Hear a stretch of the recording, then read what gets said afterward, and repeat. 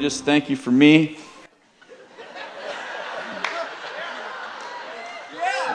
Wait, we're not done. We're gonna thank him for you too. You just didn't let me finish. We just thank you for me, and Lord, I pray you'd show these people I'm right about these things today. And God, I just pray for these people too, that you would help them. Amen. I want to talk about living in wholeness. I'm not sure what that has to do with. I'll say something about the word bride. What is it? Waking up? Wide awake. Okay. That's going to be tonight. I'll speak on wide awake. I can't be a hypocrite. I am. They lost my luggage. I know. Good thing I had an extra pair of underwear.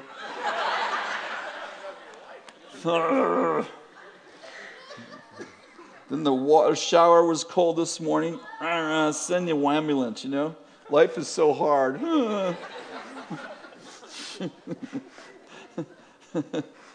Okay. Did I tell you what we're doing? Okay. We're talking about living in wholeness. And we're going to talk about waking up in wholeness.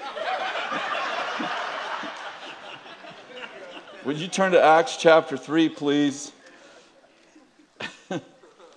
Sorry. I have all these really deep guys up front, and I'm like,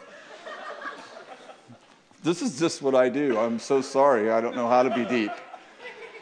No, I've been with Bill for, how long have we been with Bill? 36 years, you know. It's so amazing. He's amazing. Bill and Benny, too. We love them both. But, you know, Bill stands behind the podium, and he just, like, throws out one-liners. And we call it the power pause. Then he just stops. People are like, wow. That's amazing. I tried that, you know. I tried to be Bill for 2 years. I throw out one line, and people are like, and I pause, and people are like, forgot his message, didn't he?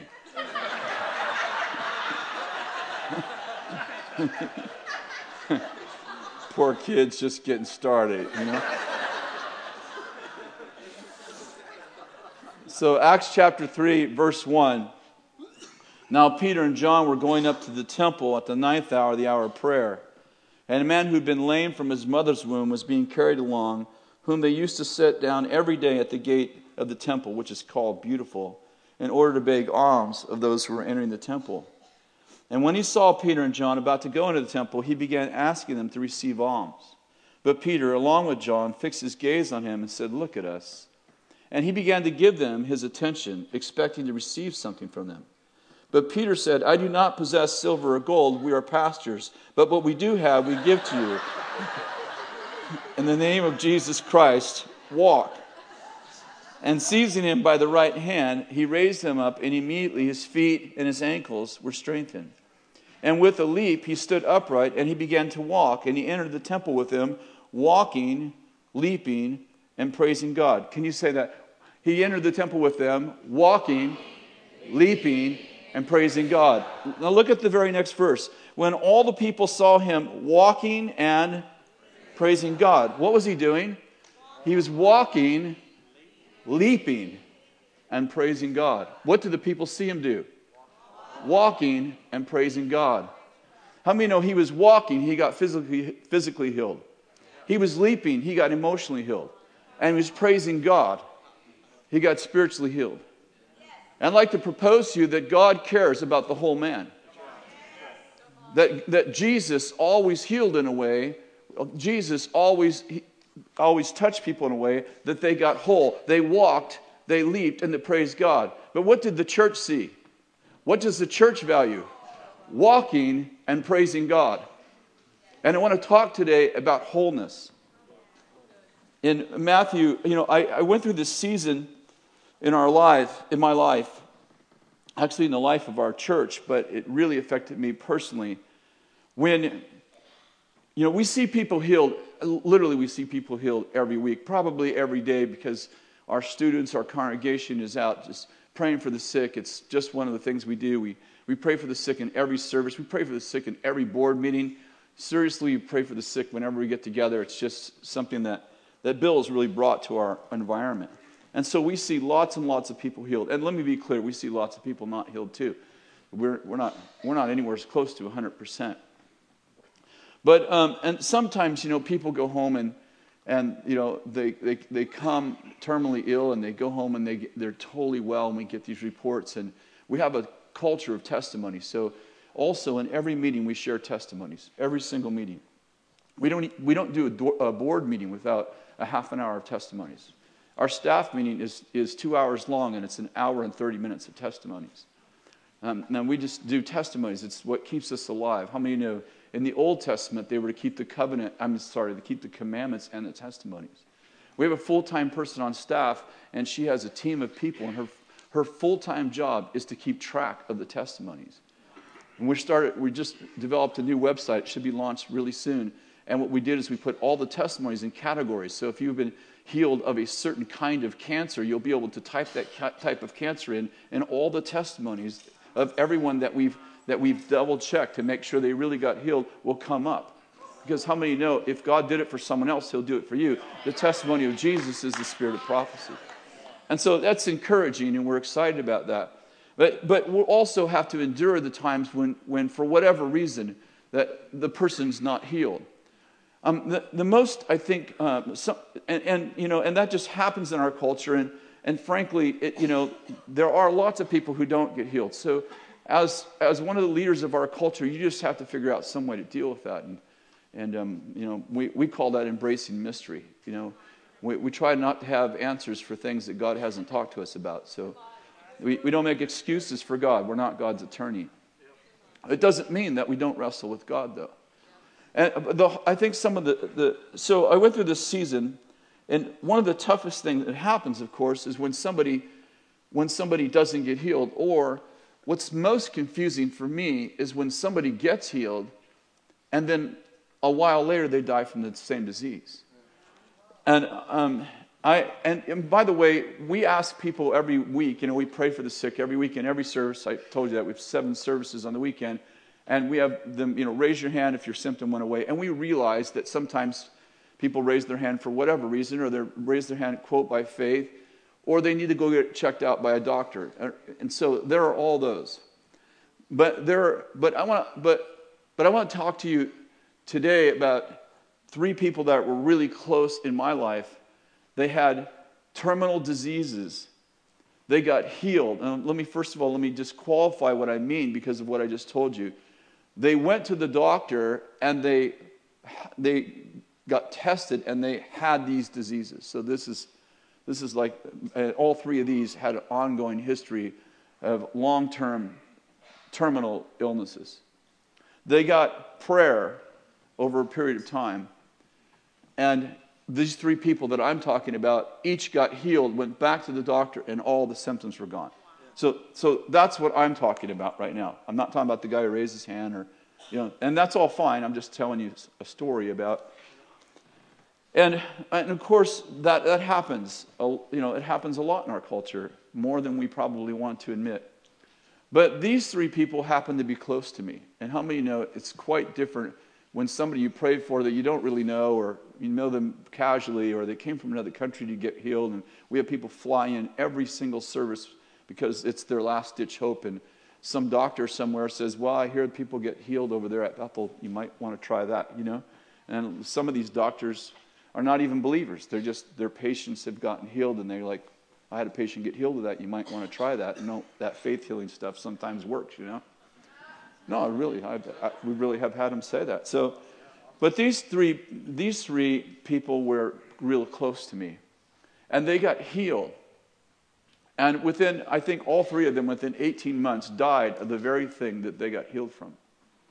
And that starts to get underneath your armor. It gets close to your heart. It's a family member. It's a close friend. This one of them I remember. This one wasn't the one who was close to me. It wasn't one of the 3, but I remember it vividly. There was a man that came into our environment some years ago, and he had terminal cancer, 4th stage terminal cancer, He was not a believer. He got saved in our church. And what you could see on the outside is he had a very big, it looked like a goiter, but it was a tumor on his neck, like a big old huge thing, the size of probably a lemon right here. And he got prayed for many times in our church. He was with us for a while. And one, I think it was a Sunday evening, it doesn't really matter, but he got prayed for again, and the tumor right before the eyes of the people who were praying for him, which wasn't any of our leaders, just went away. It just shrunk right before their eyes. I mean, the part I remember is people were over in the corner screaming. And, we all ran over there, and that tumor was gone. And that man was in our community for probably 4 or 5 months before that went away. And so, and he started, and he had tumors actually all inside where you couldn't see it around his neck. And so he had a neck brace on. He couldn't hold his head up without that neck brace on because it had eaten away at his muscles. And he had this one protruding below the neck brace. And so when that happened, they took his neck brace off, and he could move his neck. And he said, and he's, of course, crying and saying, I think I'm healed. I think I'm totally healed. And the short story is he goes back to his doctor after a week or so, and he's completely well. They can't find cancer anywhere in his body. It's a great testimony. And he was with us for another year. And then about a year, I'm sorry, I will have the time wrong if you do research. But sometime later, about a year, he died from the same thing that he got healed from. And so when that happened to my 3 friends, and very close together, like within 18 months of each other, it really, really got to me. And I began to wrestle with God. And, Jacob wrestled with God, and he came out with a limp. And I heard a man say many years ago when I was a youth pastor, he said, I wouldn't trust a leader who doesn't walk with a limp.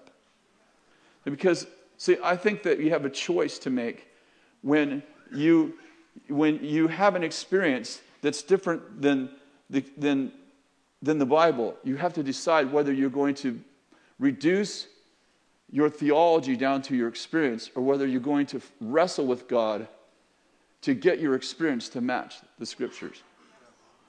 And so I just began to wrestle with God, because our deal is like, that's not okay, and there is an answer.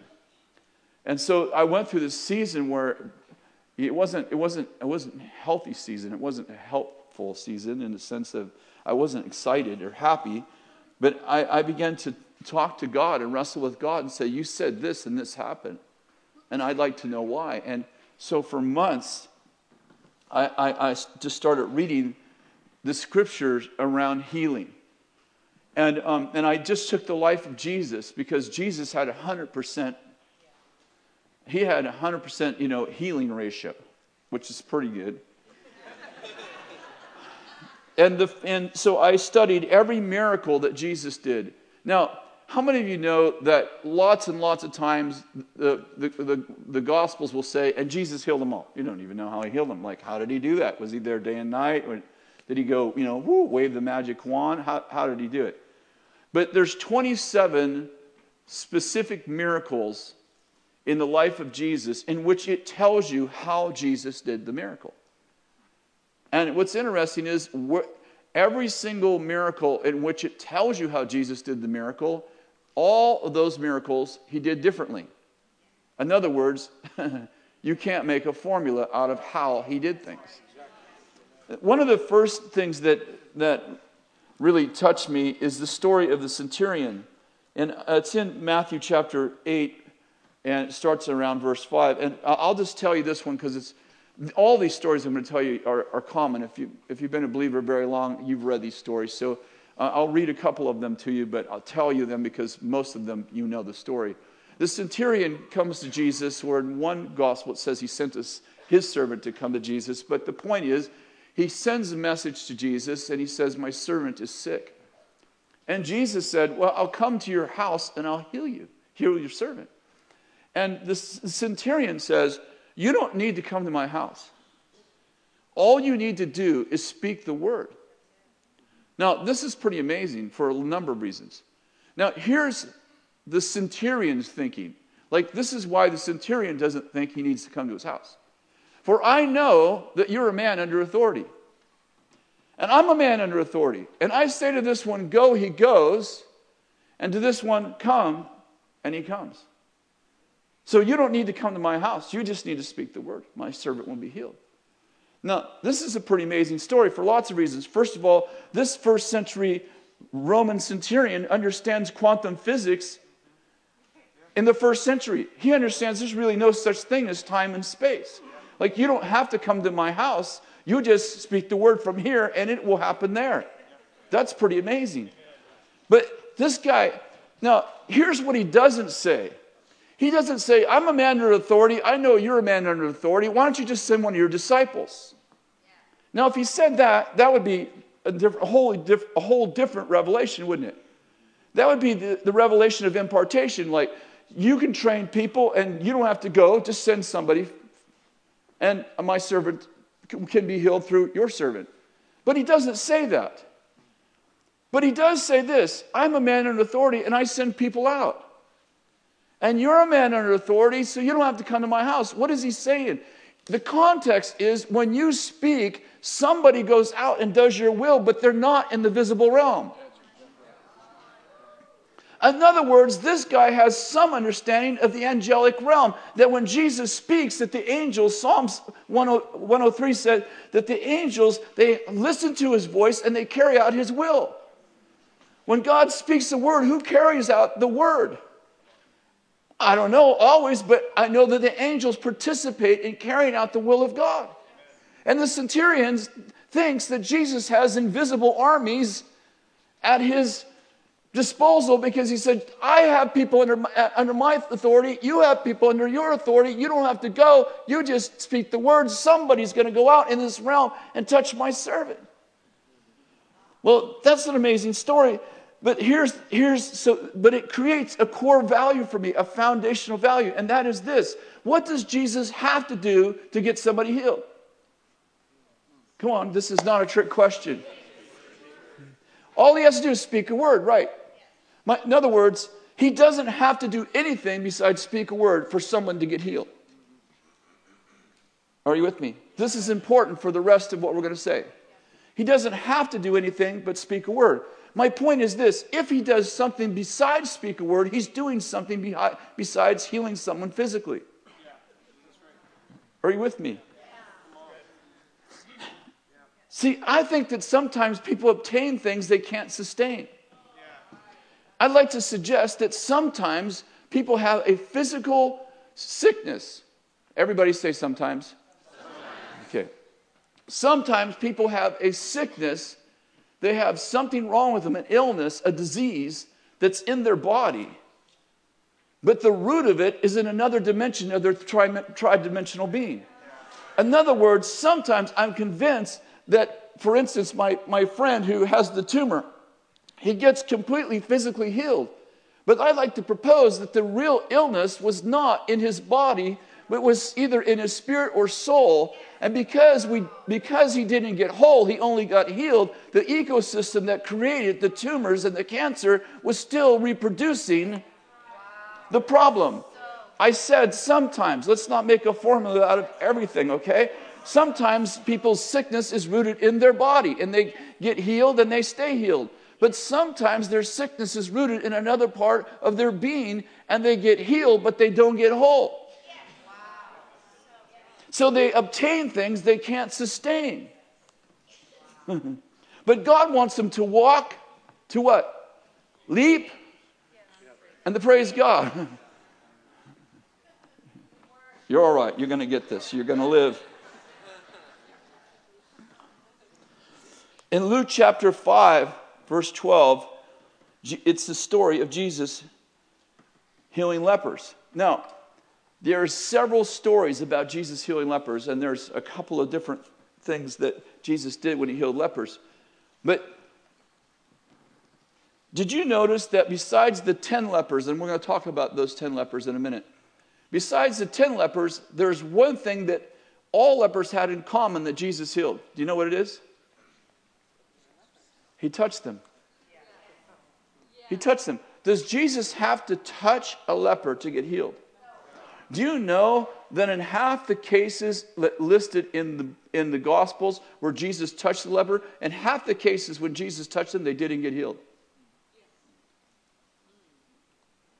In Luke 5, it says that when Jesus touched the leper, he got healed. In every single case, after Jesus touches the leper, whether or not they got healed, you know what Jesus told them? Every single one of them.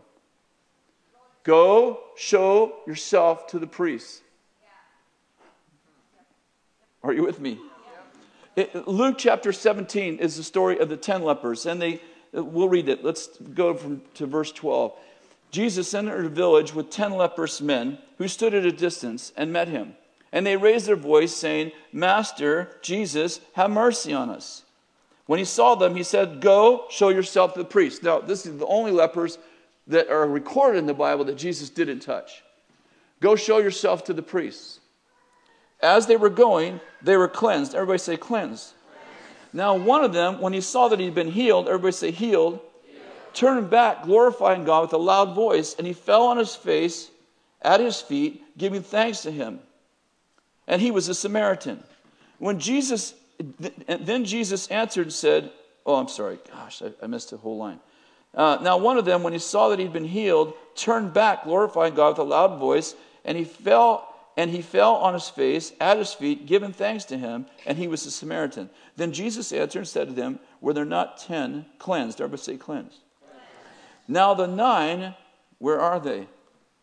Was no one found who returned to give glory to God except this foreigner? And he said to him, Stand and go your way. Your faith has made you well. Now, in the English translations, it sounds like Jesus is saying, hey, 10 lepers got cleansed. He came back. One of them gave thanks to him, and he goes, thanks for giving thanks to me. It was your faith that made you well. It was your faith that healed you. But actually, that's not actually what it says in the Greek. It says 9 lepers got healed. They got cleansed. When the one leper comes back, cleansed, healed, are you with me? He falls on his face and he worships Jesus. And Jesus says, Go your way. Your faith has made you sozo. Your faith has made you whole. 9 lepers got healed. 1 got sozo. 1 got, are you with me? 1 got whole. Who do you think's going to stay well? Who do you think got a tri-dimensional healing? The one who came back and gave thanks became sozo. How many know that means saved, delivered, healed, well, whole?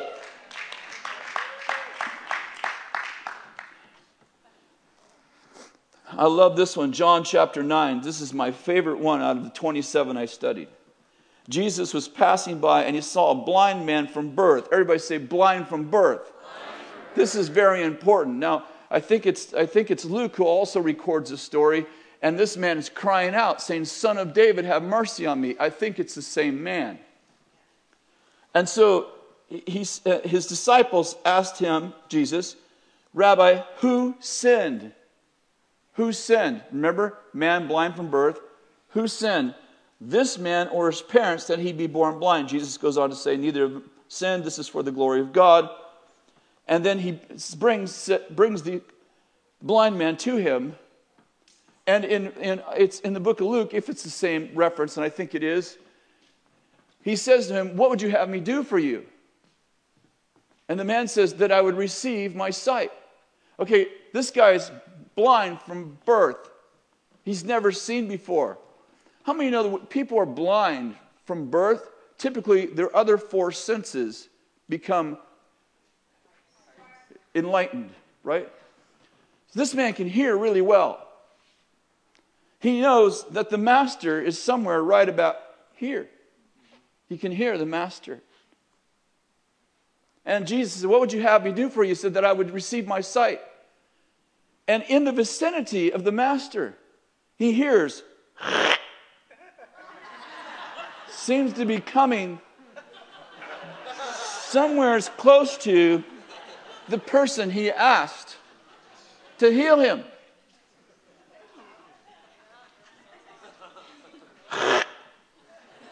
And the next thing is he feels loogies. running down his eyes, his face. He's got spit with mud mixed in it. Now, is he healed? No. Then Jesus says to him, go wash in the pool of Siloam. Well, it's easy for you to say. You can see. I mean, I don't know if it was, some of the theologians may know. I don't know if it was like 1 block or 120 feet or if it was 5 miles. But whatever it is, this is the man. He can't see. He got loogies running down his face. What happened to you? Jesus is healing me. Right? You've been in that process before. You know exactly what I'm talking about. Jesus is healing me. It's ugly. And he washes in the pool and he gets well. You know the story. Now, what does Jesus need to do to heal this man? Speak a word. So what did he spit on him for? Have you ever thought through this? Jesus is like, I mean, that has troubled me forever. And it even troubles me more when I realize the centurion says, all you have to do is speak a word. Too bad the blind man didn't have that revelation. Master, you need not do anything but just speak a word. Just speak a word, please.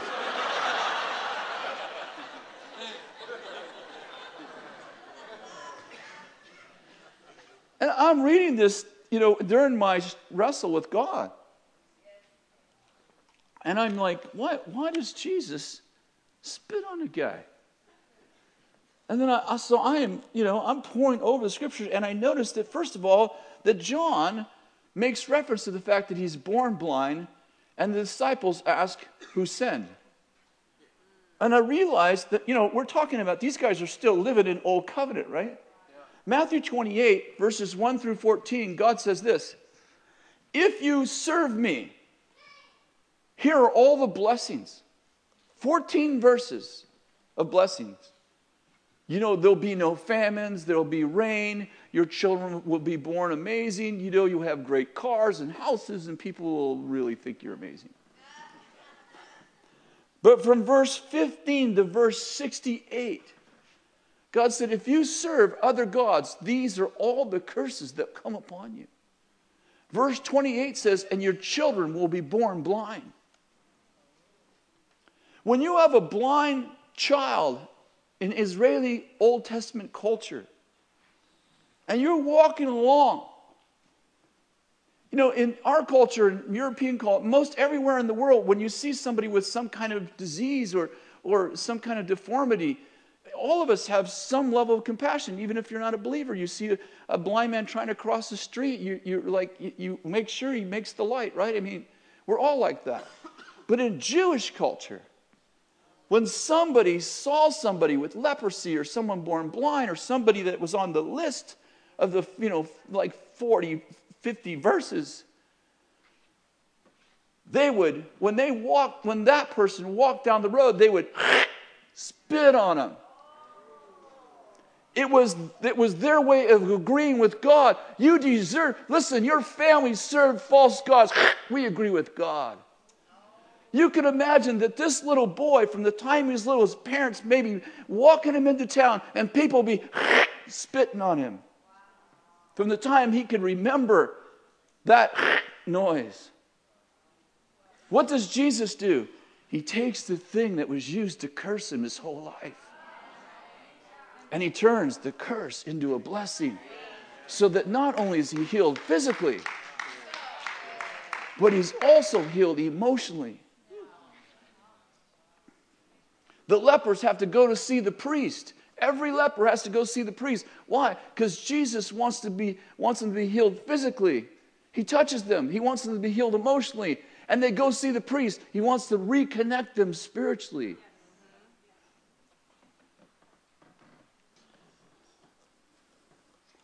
Some years ago, I said we always pray for the sick on Sunday. And one Sunday morning, I was preaching, and when I got done preaching. We were, praying for people, and we had a whole line of people praying for people. Prayer, we call them prayer servants. They're praying for the sick. And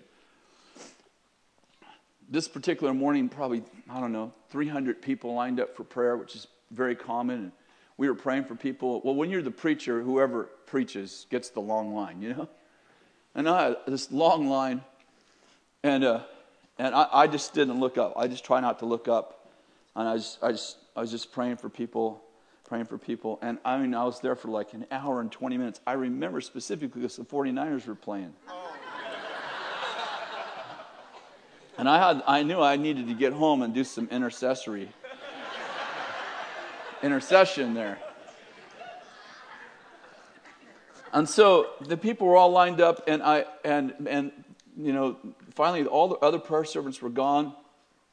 And I looked up to see how many people were left, and there was 3 people left.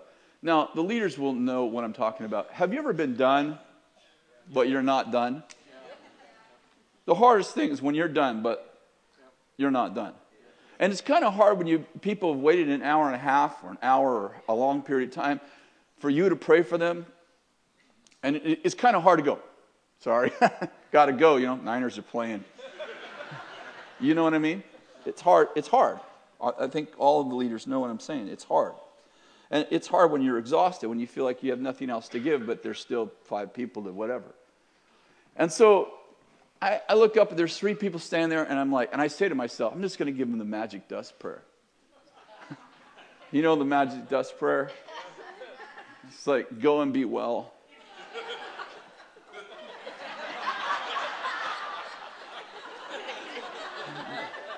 And you always say something like, and if it doesn't, if you don't get completely well, come back tonight when the game's over and we'll pray for you again.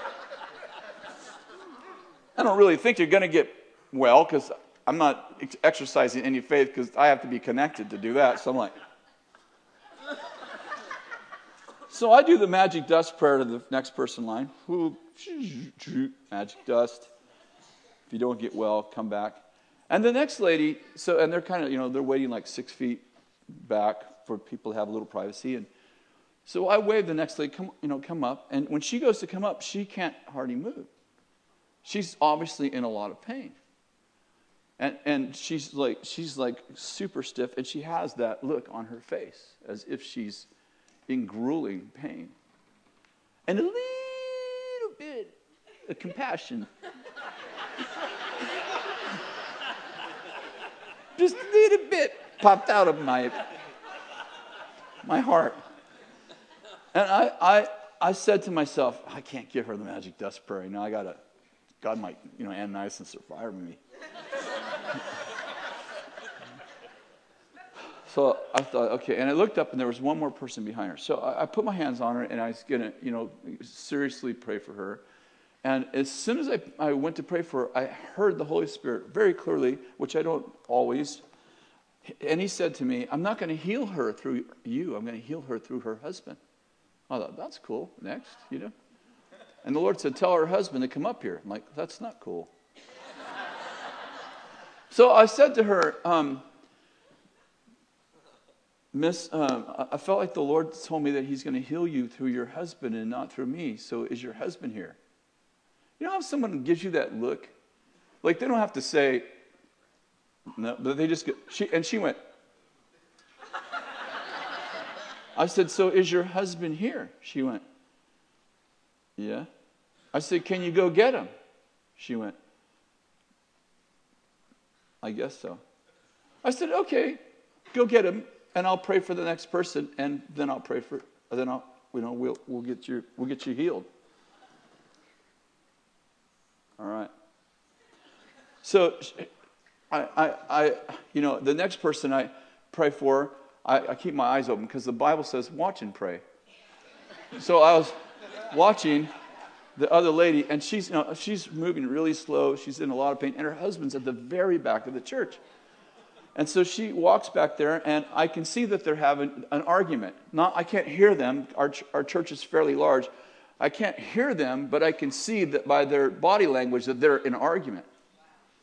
So I pray for this final lady, and I'm waiting, and they're coming very slowly, and this lady can't hardly walk, and she gets there before her husband. And her husband's like way over here, and I look up and I'm waiting for him, and I'm having a little anxiety about it. And he gets about this far from me, and he goes, "What do you want?" That's what he said. "What do you want?" And does your brain talk to you?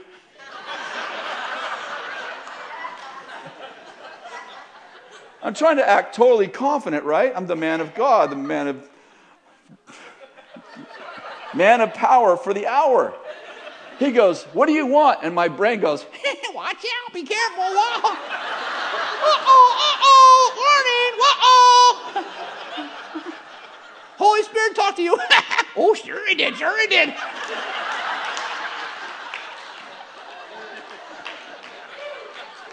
"What do you want?" I said, "When I was praying for your wife, God told me that he was going to heal her through you. So I want you to pray for her." He goes, "I don't pray." It's like that. "I don't pray." He doesn't pray. Liar, liar, pants on fire, liar, liar. Now I'm fighting off a panic attack at this point. But I'm trying to not look like that I made a mistake.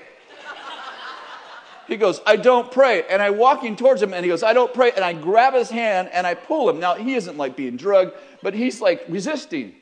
I go, "What you do now?" Oh yeah, sure you do.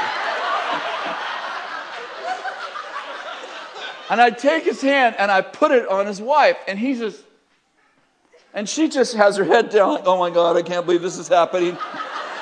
And I'm thinking the same thing. This was a bad idea. I'm thinking if this lady has any improvement, it'll be the greatest miracle since Lazarus came out of the grave. That's what I'm thinking. So he puts his hand on her. He doesn't. I have his hand on her. And I say, "Pray this prayer." He looks at me as if to say, "I told you I don't pray." But he didn't say that. He just looked at me. I said, "Pray this prayer."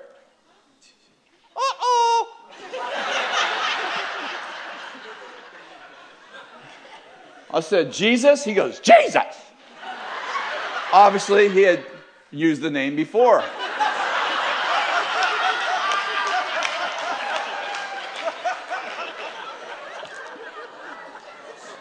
"I release healing over my wife in the name of Jesus." He looked at me as if to say, too many words. I said, "I release." He said, "I release. Healing over my wife." He looked up at me. I said, "Just say, over my wife." "Over my wife. In Jesus' name." "Jesus' name." And he pulls his hand away.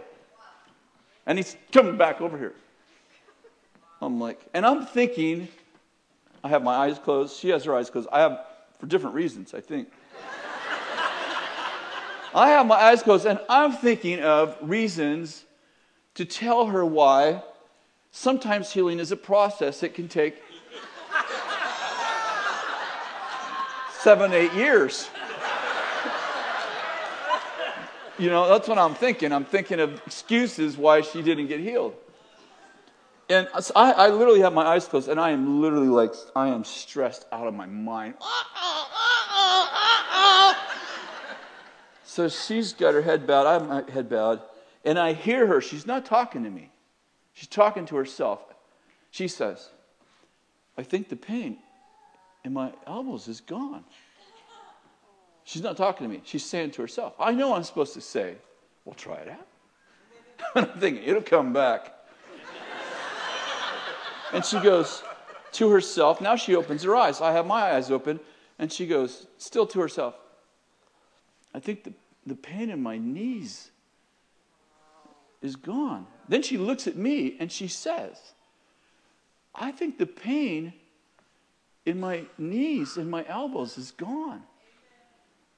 I know what I'm supposed to do. I have school supernatural ministry.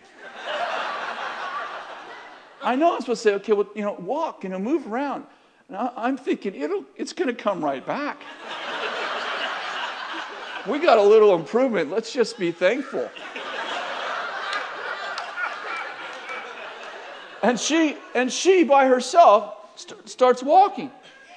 And she's moving. And she's crying. Like, pretty emotionally. And she's like, all the pain's gone in my body. And he says, "You're kidding." I say, "Are you sure?"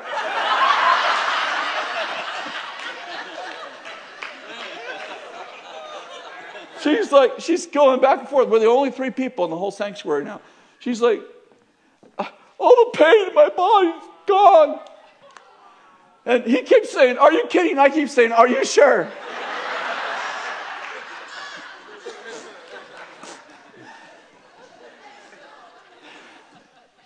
The story is longer, but it ends in them grabbing hands and walking out the doorway together. I mean, all we needed was a sunset. You know what I mean? You couldn't have written the script better than that. No, I have totally forgot about the 49er game. And I get in my car and I'm driving home by myself. There's nobody in my car. And I say out loud, "Why did you heal her through him and not through me?" He said, "He broke her, he can fix her." What he said. He broke her, he can fix her. And she told me that she'd had this for 13 years. And I said, "How did he break her?" He said, 14 years ago, he committed adultery. But he repented, but she's never trusted him. So I decided to use this healing to heal their marriage and heal her body. So I used the one who broke her to fix her. Well, that's a good word right there. How many know that the Lord wants to heal the whole person? He cares about the whole person. During this season, I read 3 John 2, and you'll know this scripture. "Beloved, I pray that in all respects that you'd prosper and be in good health, just as your soul prospers." I know that scripture well. I got it memorized. I've had it memorized before this season that I was going through this struggling season. But this is how I read this verse. "Beloved, I pray that in all respects you may prosper and be in good health, just as your spirit prospers." I know it says soul, but that's not what I read. But during this season, soul jumps out of the Bible and like a soldier begins to talk to me and say, "I'm a soul man." We all know how that happens. Or you can read a verse 150 times and suddenly something jumps out at you. You swear it was never there before. And it says, "I'm a soul." And so I look up the word. It's the word psyche. I'm like, and I realize something like things start to unfold to me. "Beloved," it's talking to us. "I pray that you would prosper and be in good health, even as your soul prospers." And I realize that all prosperity and health are not directly related to my spirit. They're directly related to my soul, and they're indirectly related to my spirit. And that if I oppress my soul, that's why people are sick, and that's why they're in poverty, and that's why they don't prosper. And when I'm talking about prosperity, I'm not just talking about money. I'm talking about relationships and marriages and everything else. But I'm also talking about finances. And I don't mean you can measure your spirituality by your bank account unless you can. You didn't get the last part. I started to realize this is why our marriages, this is why we have the same statistic for our divorce as the world. This is why the poorest, most impoverished people on the planet are believers. This is why we're just as sick as anyone else. This is why people aren't flocking to churches, because you go to church, you stay healthy and happy. No, most of the time we're like, "Come be a Christian, be miserable like me." And we develop theologies around it. "Well, brother, you got to take up your cross, kill yourself, and follow me." Of course, that all works, because you can get your feet nailed in one hand, then your friends will always come and help you with the other.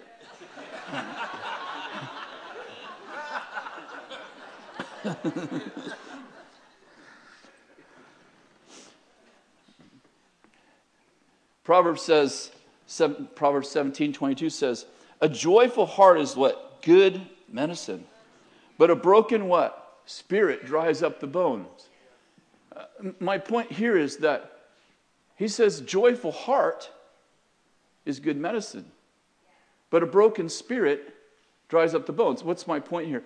Is that sometimes what's happening in your bones is actually not related to your bones. It's actually related to your spirit.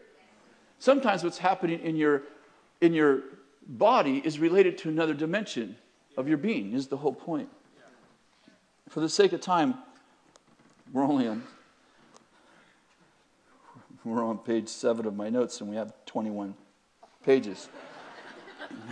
Preach the eternal gospel.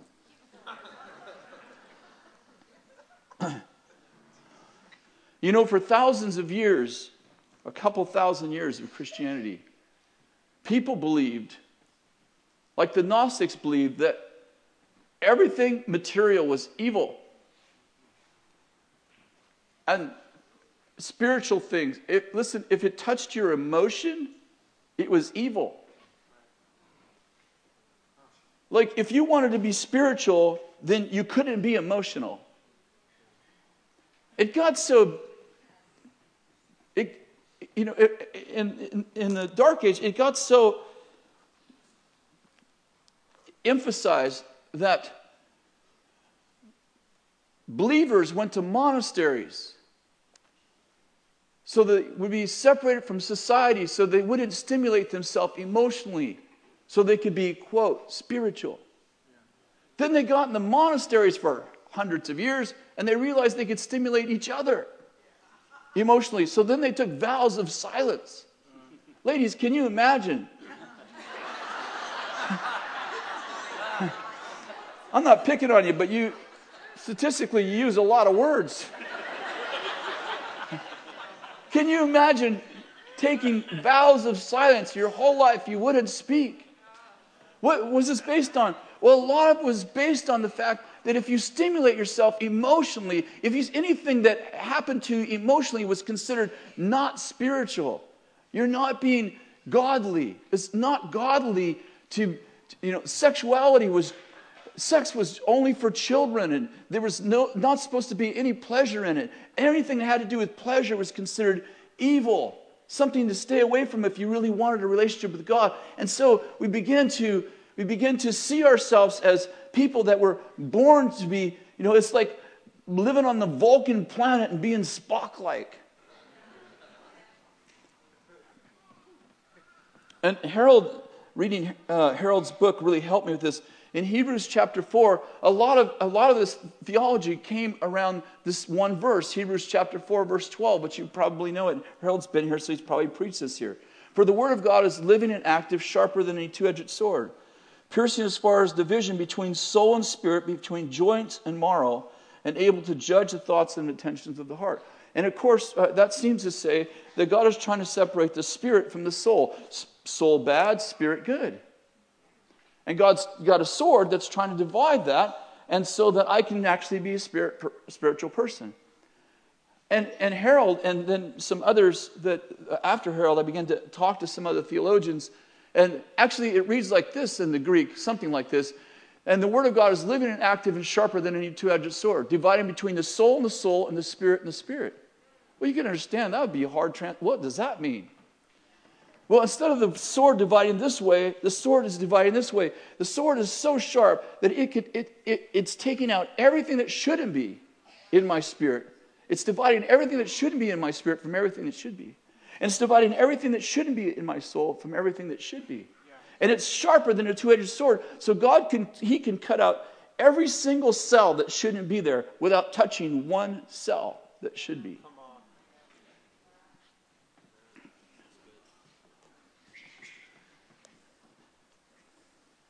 Psalms 34:2, my soul, David wrote, makes a boast in the Lord.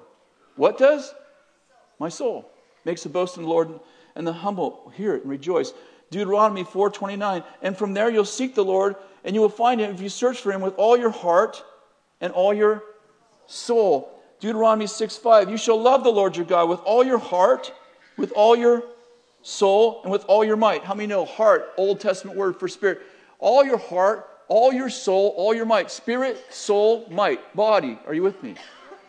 This is Old Testament. This is before we were a new creation. Before you were a new creation, your soul already loved God. The psalmist David wrote in Psalm 63, "Oh God, you're my God. I shall seek you earnestly. My soul thirsts for you." What thirsts for you? My soul. My flesh. What? Yeah. My flesh yearns for you in a dry and thirsty land where there's no water. What's the point? Listen, your soul, your body, and your spirit all love God. All love God. God didn't make a mistake. You are a new creation. You're not a new spirit. You're a whole new creation. And for the sake of time, how many know that your spirit needs stuff? And every Sunday we tell you need to be spiritual. You need to read your Bible. You need to pray. You need to fast. I haven't got that one down too well. You need fellowship. I'm not saying you want it. I'm saying you need it. Like your spirit actually needs it to grow. Are you with me at all? I'm not saying that you don't want it. I'm saying that whether you want it or not, you need it. And we've all been there, where you're reading your Bible and your spirit is like, oh, yeah. And your soul's like, can we watch a movie? Right? Come on, be real. Sometimes your soul's like, we know the next line. We have read this book a lot. Or you're in worship, right? I mean, the music's playing and your spirit's like, oh. And your soul's like, we don't even like this song. Wish they'd play one we can dance to, But your spirit needs stuff. And how many know your body needs stuff? Needs it. I know that we want some of it, but I mean, you need it. Like you need sleep. Some of you are like, that's a revelation. You need water. You need sunlight. You need exercise, nutrition. You need air. You don't want air. You need it. If you fall in a pool and you're drowning, nobody walks by and goes, you just need air. You read your Bible, you wouldn't need air, you airhead. Just need air. Sheesh, some people's kids. No, you see somebody drowning, you jump in the pool, right? And they don't go, oh, thank you, you saw I needed air. You have come to help me. No. Sometimes you have to give them the fivefold ministry to get them out of the pool. Because somebody who needs air, they'll take you with them. I'd like to propose to you that your soul needs stuff. Here we go. Remember they saw him walking and praising God, but what didn't they see him do? Leaping. Your soul needs stuff. It needs affection. It needs attention. It needs a sense of love. It needs a sense of significance. I'm not saying it wants it. I'm saying it needs it. Oh, you're just trying to get attention, you fleshly believer. I need air. No, I'm not. Yes, you are. Did that for attention. Evil. Listen. If you don't think that you need attention, how many of you have children? Just try ignoring them for one day. No, I mean, don't be cruel to them. Just ignore them. If they can't get attention in a positive way, they will get attention. They will. You know why? Because they were born not to want it, to need it. I have a friend who's a prison warden. He said the worst punishment that you can give to any prisoner is not to put him in with other prisoners who hate him. It's to put him in solitary confinement. And my friend said, if you leave any prisoner in solitary confinement for more than 40 days, he will come out mentally ill. You know why? Because he needs attention. He needs relation. He doesn't just want it. He needs it for his well-being. Here we go. In Luke chapter 7. Ooh, gosh. It's almost noon. I just need to finish before Jesus gets back.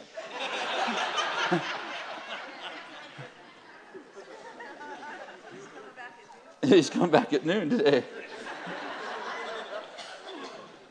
And in Luke chapter 7, verse 37, it says, there was a woman in a city who was a sinner. Actually, that word sinner is not the normal word sinner. It means that she was immoral in some way. She was a prostitute. She was a whore. She was something immoral. And when she learned that Jesus was reclining at the table of the Pharisee's house, she brought an alabaster vial of perfume, and standing behind him at his feet, weeping, she began to wet his feet with her tears, and she kept wiping them with the hair of her head, and kissing his feet and anointing them with perfume. Now when the Pharisee who had invited him saw this, he said to himself, if this man were a prophet, he would know what sort of person this woman is who's touching him, for she is a prostitute. Now let me stop for just a minute and set the scene up for you. Jesus and the Pharisees, they don't get along. Right? You figured that out? And so this Pharisee's taking a pretty big risk. He's having Jesus over his house for dinner. Now typically when a Pharisee has Jesus over for dinner, typically Jesus has the Pharisee for dinner. So, and this is Luke 7.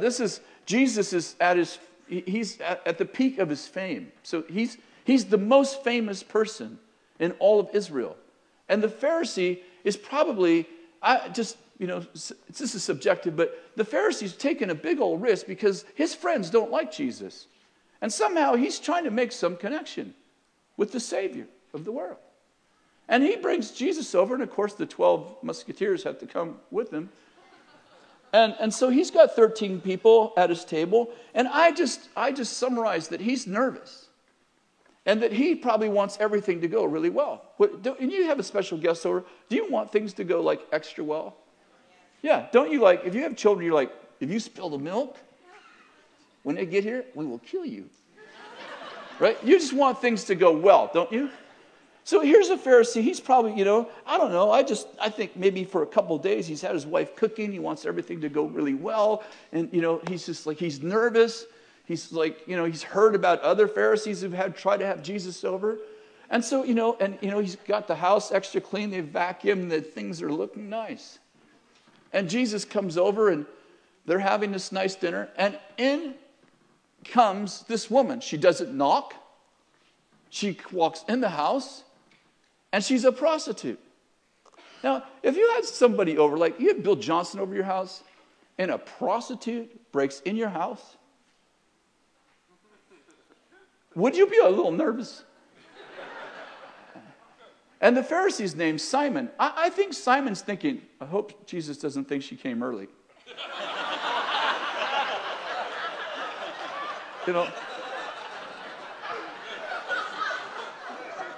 I think he's like, Mamma mia, I can't believe this is happening. And the prostitute doesn't go stand in the corner and, watch Jesus from a distance.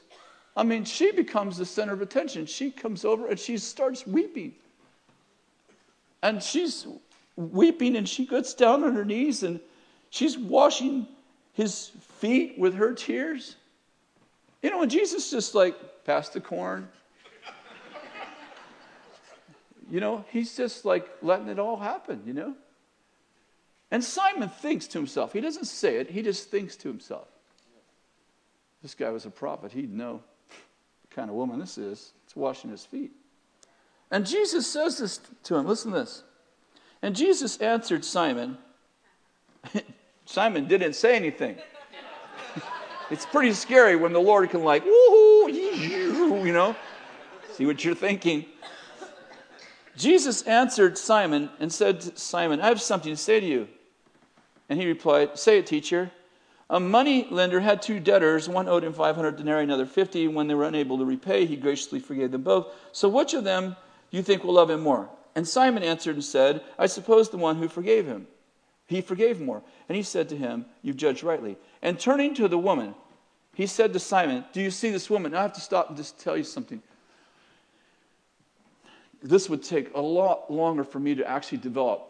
But Jesus, when Jesus walked the earth, he did not walk the earth in what we call Old Testament culture. He walked the earth during Judaism. Just to give you an idea, between Malachi and Matthew, a religion called Judaism arose. How many of you know there was no Pharisees in the Old Testament? There was no Sadducees in the Old Testament. Where did they come from? They came from this religion developed out of the Old Testament called Judaism. The Old Testament, for instance, had 211 laws. Like you took all the Levitical laws, there's 211. By the time Jesus walked the earth, Judaism had 617. Almost 100 of those laws were against women. Pharisees hated women. The most famous scribe of their time said, rabbi of their time said, I'd rather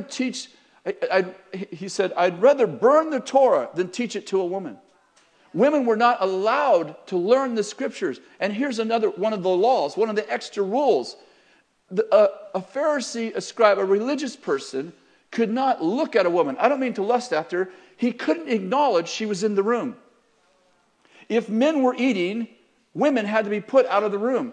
If a man came to your house, ladies, for dinner, you make the dinner and you had to eat in another room. Are you with me? You were a possession. You were a possession. So I need you to know that because of what's about to happen. He says to Simon, Simon, do you see this woman? He's not saying, do you see this woman? He's saying, Simon, look at this woman. I know what your law says. I'm telling you, look at this woman. Do you see this woman? And here's what he says about her. Look at this. And turning to the woman, he said, Simon, do you see this woman? I entered your house. You gave me no water for my feet. And by the way, we know you were supposed to. You were supposed to wash my feet. I was your guest. You thought I didn't notice that, didn't you? But you gave me no water for my feet, but she has wet my feet with her tears and wiped them with her hair. And Simon, when I came to your house, you gave me no kisses. But she, since the time I came in here, has not ceased to kiss my feet. And you did not anoint my head with oil. And you know you were supposed to. One of your 617 rules. But she has anointed my feet with her perfume. And for this reason, I say to you, her sins, which are many, have been forgiven, for she loved much. But he who has been forgiven little loves little. Then he said to her, your sins have been forgiven. I want to finish with this concept. It'll take me 5 minutes. Can you give me 5 minutes? He's saying to Simon, Simon, do you see this woman? You gave me no kisses. The point is, you should have. Simon, you did not anoint my head with oil, but she anointed my feet with perfume. She has not ceased to wet my feet with her tears. The Pharisees hated emotion. Jesus said, this is what you should have done. The Pharisees turned religion into a Spock-like Vulcan planet where emotions were not allowed. That's why when Jesus comes to the tomb of Lazarus, he knows he's going to raise him from the dead. But it says Jesus wept, one of the most powerful verses in the entire Gospels. And Jesus wept. He didn't weep because he was like, oh, I hope this works. He wept because he was saying to Mary, I get you. I'm with you. I value emotion. Are you with me? The masculine, believer doesn't know anything about this.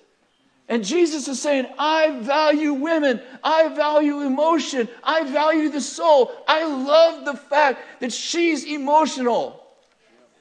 And so should you have been, Simon. You have missed the other side of the nature of God.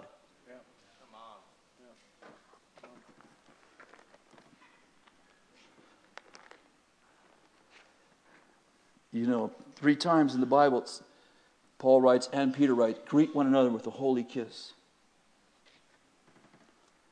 I had this thing happen years ago. This is probably 5 years ago. I was walking through the sanctuary, nobody there except for 6 of my students, gals, 6 gals standing in a circle talking. And I'm probably here to the wall and I see them. And I'm going to say to my students, to these gals, you're beautiful. I'm going to say that. I have it in my mind. When I walk by, I'm going to say, you girls are so beautiful. But as I get closer, this thing happens in my mind. This voice says to me, if you tell those girls they're beautiful, they'll think you're sexualizing them. If anyone hears you, they'll think that you're sexualizing those girls. And I begin to have this war in my mind. You know, I already told you how my mind talks to me. And so I'm standing there. This is happening this fast. But I'm standing there, and I'm thinking about that. And this voice says, they'll think you're sexualizing. It's like, and I got this war going on. And so I stop. I'm standing there for probably just a second or two, and I have this picture in my mind, this vision. And I'm taken back to when my daughter, I have 2 daughters, Jamie and Shannon. Jamie's the oldest. Shannon's 18 months younger. And when they were teenagers, our youth pastor used to have alternative things instead of the kids going to the high school dances, he'd have something an alternative for them where the girls and the guys could get together in a healthy environment, and they could get to know each other. And so he would, set it up so they could ask each other out on this date where they would all go to this thing. Well, my youngest daughter, Shannon, and by the way, both my girls were very beautiful. My youngest daughter, Shannon, a month before each of those events, and there would be 4 of them a year, all through high school, so 16 of them that my girls went through together. Shannon, the phone would start ringing a month before the event. Hello, is Shannon there? Jamie would run to the phone, answer the phone. Hello, is Shannon there? Hello, is Shannon there? Hi, is Shannon there? About a week before the event, Jamie would say, I'm not answering the phone anymore. Shannon and Jamie, they lived in the same room for their whole growing up years. Went to Russia, China. They've been all over traveling the world together. They're very close. Shannon would get 10, 12 offers to go on a date. Jamie would get none. None. Guy would come to pick Shannon up for the date. Jamie would try to act like she was happy and nothing wasn't bothering her. Nothing was, she was happy for Shannon. As soon as the door would close, Jamie would run upstairs, throw herself on her bed, and weep. And I would run upstairs and throw myself on her bed next to her, and I'd put my arms around her, and I'd say, you're so beautiful. And I'd put my hands on her face, and I'd say, look at me. You are so beautiful. And she'd say, Daddy, what's wrong with me? Daddy, what's wrong with me? Daddy, am I ugly?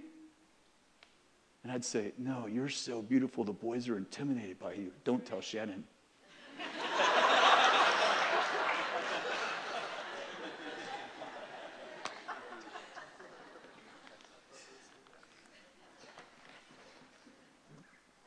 We did that for 4 years. Not one invitation. Not one. Let's go run upstairs. Month after month. Year after year. Daddy, what's wrong with me? Daddy, am I ugly? Daddy, am I fat? Daddy, what's wrong with me? And I'd tell her, get your best stuff. I'm going to take you on a date. I took that girl on more dates than I took my wife on before we were married.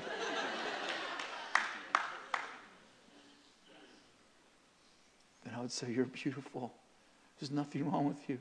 Daddy, Daddy boys don't look at me. Daddy boys don't like me. And I'd say, God's saving you for a prince. God is saving you for a prince. Of course, she's married to a prince now. They're senior pastors at a church. She has 2 children. It's all good. Now I'm back in the sanctuary and I see those 6 girls. Now I want to walk by and say, you're beautiful. Now I'm on a mission. And I've had this thought. What if Jamie, in those tender years, she didn't have a daddy?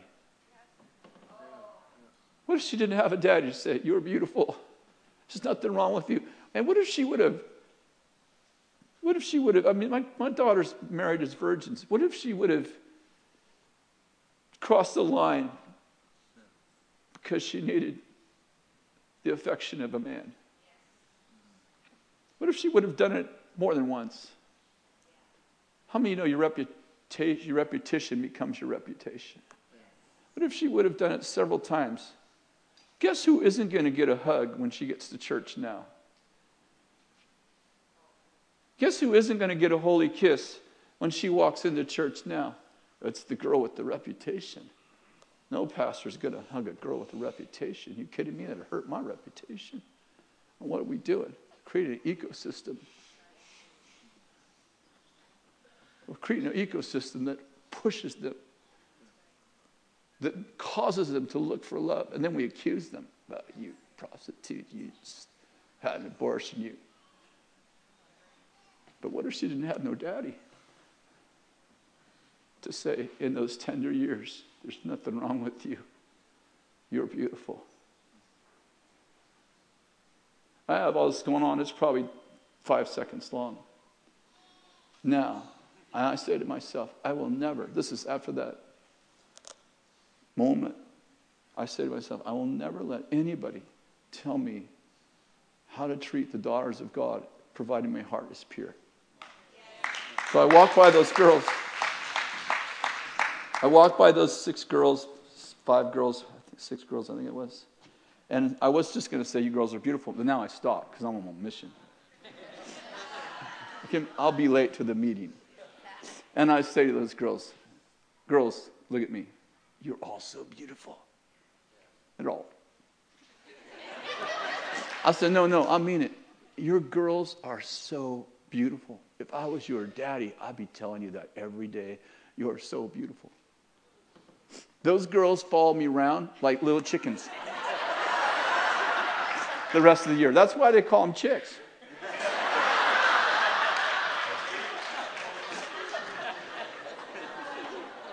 Would you stand, please? How many know that God cares about the whole person? How many understand that God's the most emotional guy in the Bible? People go, God doesn't like emotion. Have you read the Bible? I don't know where you get that. You must be reading another Bible. And how many of you know that we need to restore holy affection? And that Vulcan-like Spock spirit that is prevalent in most every church needs to be broken. And churches need to be a place where people they can walk. They can praise God, but they can leap. And where the church goes, they walked, they leaped, and they praised God. And we're excited that our people leap, and we stop trying to make excuses. Oh, no, our people don't leap. No, our people leap. Our people leap. That's why they're whole. That's why they're healthy. That's why they're prosperous, because we have a high value for the fact that they leap. Would you put your hands out like this? Holy Spirit, I just release. In fact, put your hands on your heart. God, I just pray right now. David said, the Lord restored my soul. I pray that you would restore the souls of people. That emotion would come back to the church, and that the feminine side of God would be released over the church so that we could know God in all of his fullness. Lord, I just release that to every person. And God, I pray for every person, both male or female in here, that didn't have a daddy. Maybe you're a guy and the girls didn't want to date you. And you got a lot of no's and you're like, what's wrong with me? And you didn't have a mom or a dad to say, you're amazing. There's nothing wrong with you. God, I pray for the years of pain that maybe some people walk in because of those tender years when they were developing their sense of who they are. God, I pray that you would go in and that you would restore their souls. God, that you would go in right now and you would restore their souls in the name of Jesus. The broken pieces of their heart, the shattered hearts that are in this room today. Even as we tell the story, I see people all over the congregation weeping. You know, you're like, I was Jamie, I didn't have a daddy. God, I just release, first of all, forgiveness for maybe anywhere where we crossed the line because we were looking for love in the wrong places. God, I thank you that you're the God of new beginnings. You're the God who knows how to restore spirit, soul, and body. You can restore even our virginity, God. You're just amazing. You can do it. You can give us a fresh start. You can cleanse us from all unrighteousness. You can break soul ties off of our lives. God, I'm so thankful that history, that love rewrites our history. And God, I just pray right now that you would rewrite the history of so many people in this room. And that we would have men in this room who have no other agenda when they give a holy kiss, a holy hug. Women that can do the same. That there would be purity in our lives. So when I give you a hug, there ain't nothing going on, but I love you. You deserve to be loved. I bless you in the name of Jesus.